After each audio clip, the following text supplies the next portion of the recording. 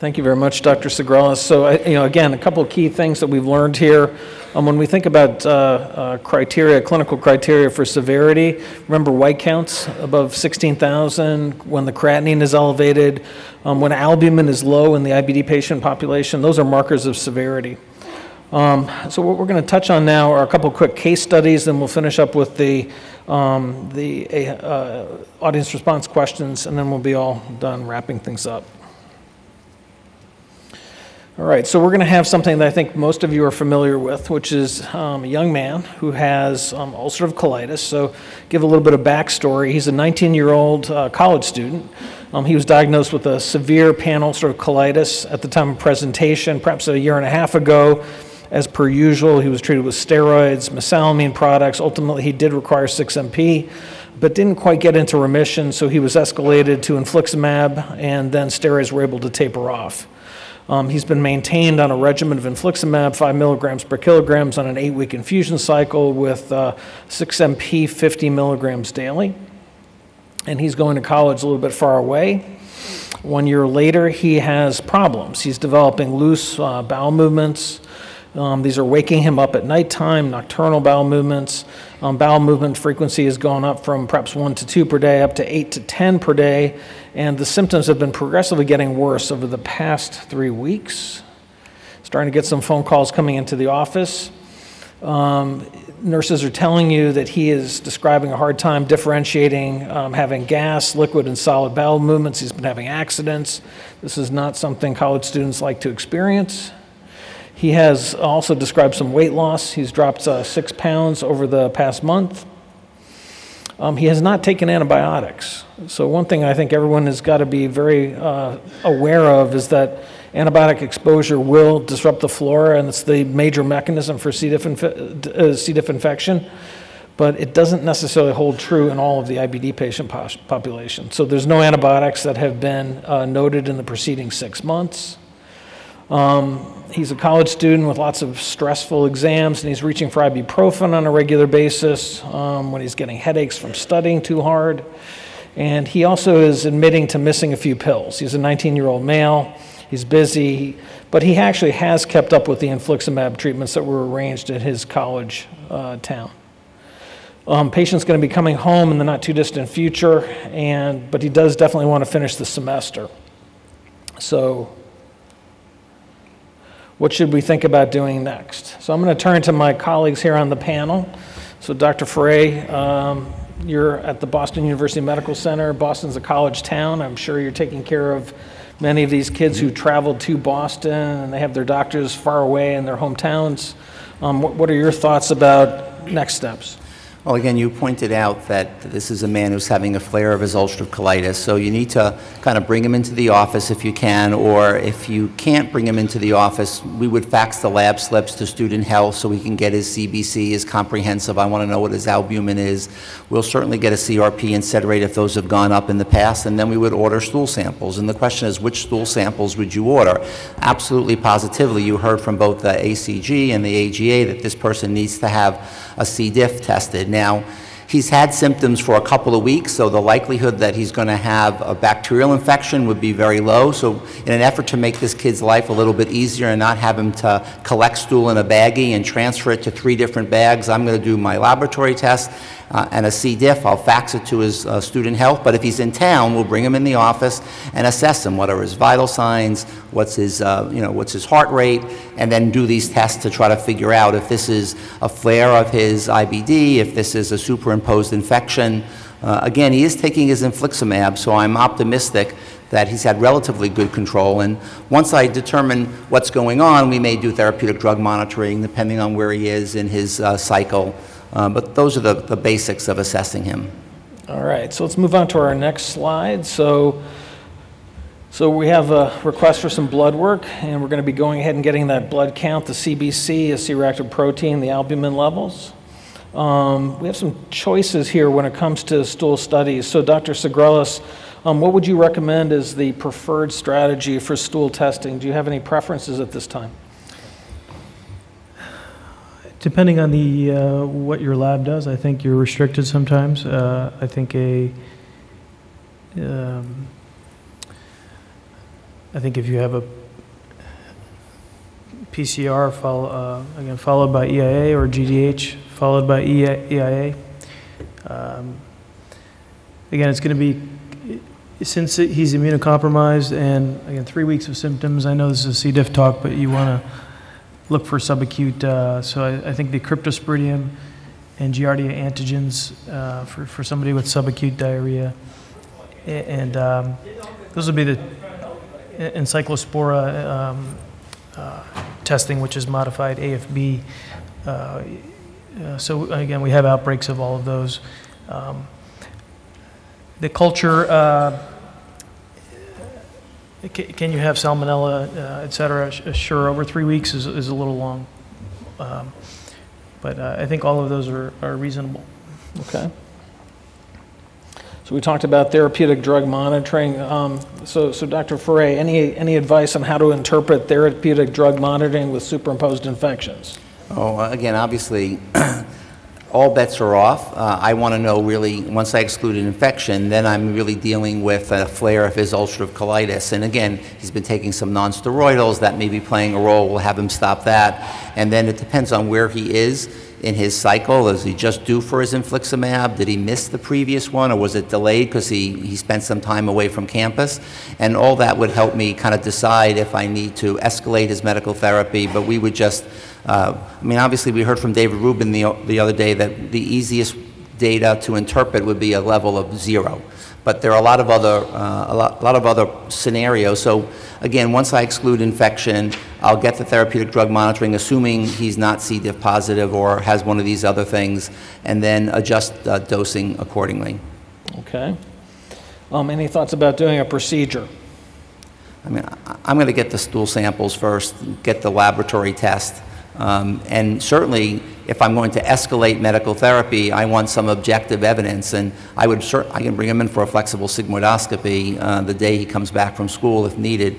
That's why, again, if he was truly 7 days away from coming back, I would try to get the data before he comes back, so I'm ahead of the game. Any thoughts about imaging? It depends on what his physical exam shows. Again, if he's got stable vital signs and a benign abdomen, I don't think we need imaging in this case. This is a UC patient, and depending on how sick he is, I want the other information first. Okay, so we have some data coming back. So he's a little bit anemic. Hemoglobin is 11. So I always like to, remind myself that the normal hemoglobin for a man should be 13. Normal hemoglobin for a woman should be 12. We get all too comfortable with our IBD patients being chronically anemic. C-reactive protein is coming back about 6-fold elevated. Upper limit of normal is 1. He's coming back at 6. Albumin is clearly low, so he's got a few risk factors here. As per usual, he did not do his stool studies because our patients are very naughty, and this is a 19-year-old college student, so we're not getting back any of our stool data that was requested. With the blood test results, he's coming due for his infliximab, and he has a low trough level, and a colonoscopy has already been set up, so that's getting geared up when he does come back from the college campus. We've held off on the imaging. So here's our colonoscopy findings. So Dr. Farraye, could you give us any thoughts about how to interpret these images? Obviously, he has pan-ulcerative colitis. We don't have an image of the terminal ileum, but we'll assume his ileum has been intubated in the past.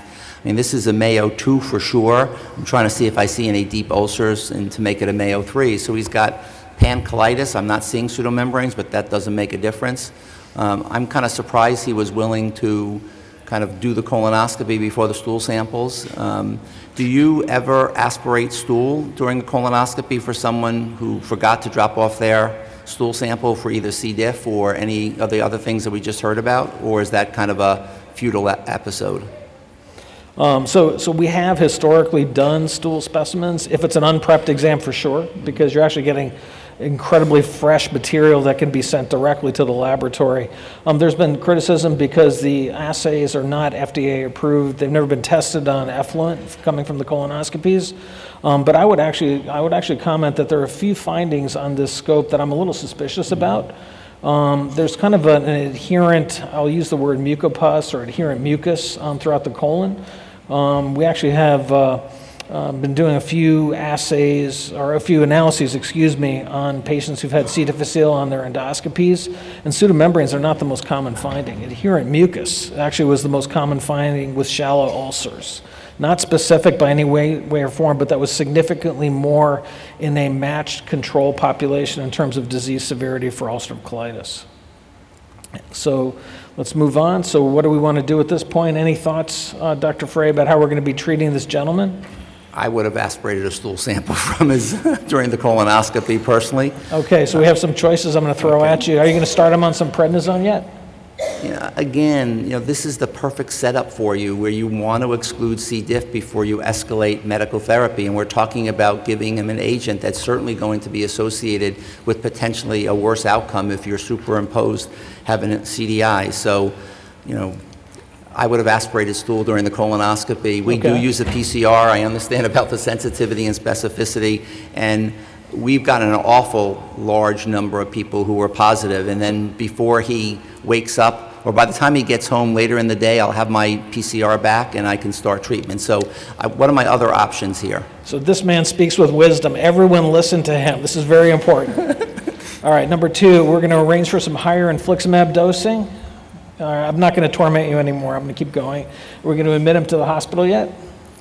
Again, he's certainly with the low albumin, anemia. He has to tell me, how's he getting along? What is his abdominal exam like? This is a guy who probably doesn't want to go into the hospital. If he was ambulatory and I excluded C. diff, I would be submitting the prior authorization for the higher dose of infliximab, and I probably would have to give him a short course of steroids unless I was able to get him teed up for the next day to get his next dose. And maybe we should get those stool studies finally. I've asked him to do it 3 times. All right. Oh, look at this. We have a positive C. difficile analysis on our stool studies. All right, so now we're going to have to think about treating something. So we have a couple choices here.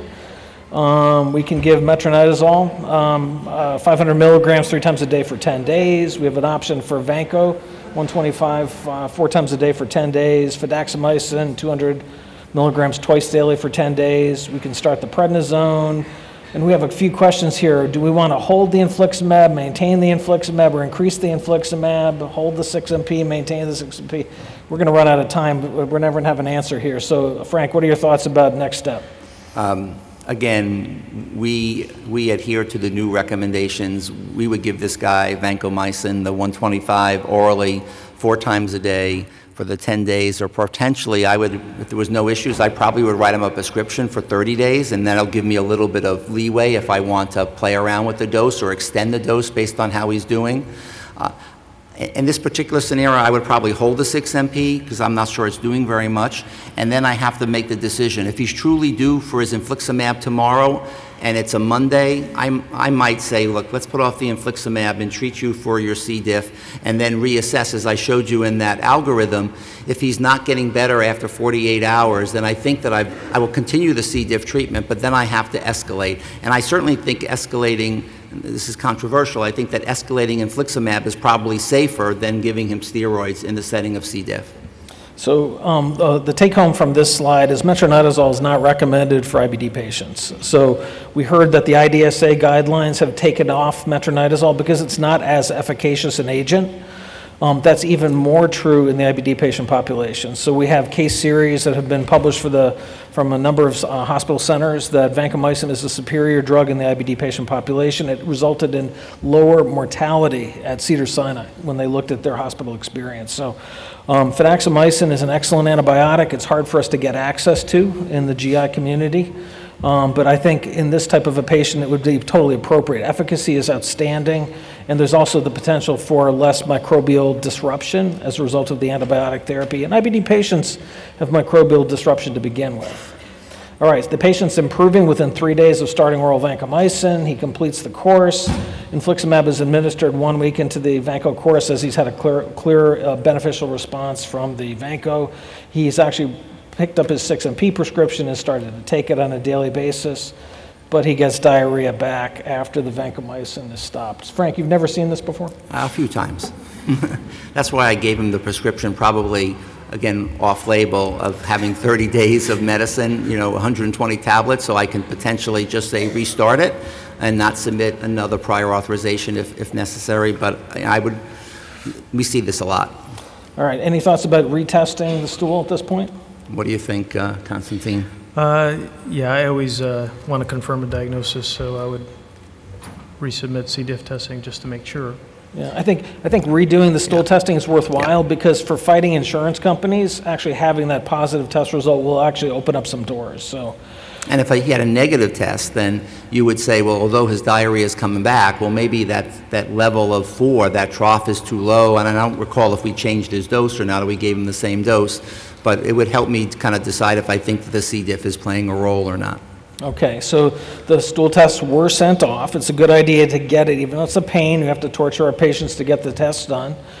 He's positive again, so he hasn't cleared the infection, and it's been, again, we have a GDH, different hospital system. He's got toxin detected, so it's the real thing. We feel fairly confident we're dealing with a superimposed infection. Now what should we do? Any thoughts about treating recurrent C. difficile in an immunocompromised IBD patient on 6-MP and Remicade? Dr. Tsigrelis, any thoughts about what you'd like to do in an ideal world? You have several options here. I think fidaxomicin would be an option if covered. You could do a second course of vancomycin taper. I don't think there's one right option. I think this might be a good scenario for fidaxomicin if it's covered. Okay, we're going to move on. So treatment options for recurrent C. diff: fidaxomicin, 200 milligrams twice a day for 10 days. The Vanco 4 times a day, followed by the pulse taper. We can actually think about bezlotuximab. That's an IgG1 backbone antibody that can be given after antibiotic response as a way to, again, hopefully decrease the risk of recurrence. And the IBD patient population, C. diff recurrence rates are actually quite a bit higher. 34 to 50% is not unexpected with the first C. diff infection. And that's data coming from the University of Toronto and data we've had from Medical College of Wisconsin in the past. So we're talking about a much higher risk population than the general population. And there's a little bit of data that snuck out of the Modify 1 and 2 trials when it came to Bezlo. There were about 40 patients with IBD who snuck into those trials, even though they were probably should have been excluded. And Bezlo did more or less cut the recurrence rate in half. Should he go straight to FMT at this time? Frank, what do you want? For the first recurrence, I will give another course. Okay. I would probably just in terms of in my area, I can probably get the Vanco approved easier, and I would do the 10 days in a taper before I tried the Bezlo or tried to fight the fidaxomicin. In general, we do FMT after the second relapse. Okay. All right, so we're going to wrap things up with this case. He admits that he's had a hard time taking pills. He prefers IV treatments. He likes infliximab and feels better with each treatment. He has a lot of confidence in IV medicine. He's just had a colonoscopy and doesn't like them, and he doesn't want another one for an FMT. He does not want to have any more C. diff. He really hurt his school performance, and he didn't like having fecal incontinence, and he had to withdraw from one of his classes, and he definitely does not want a colectomy. So if you want to motivate your patients with inflammatory bowel disease, explain that this is serious business and surgery might be on the horizon. So he opts for fidaxomicin. It got covered. We were lucky in this situation, and he was going to be on the 200 milligram standard dose twice daily for 10 days, and he actually was super lucky because he was able to get a bezlotuximab infusion. So this is going to be case 1. I think we'll skip the second case for purpose of time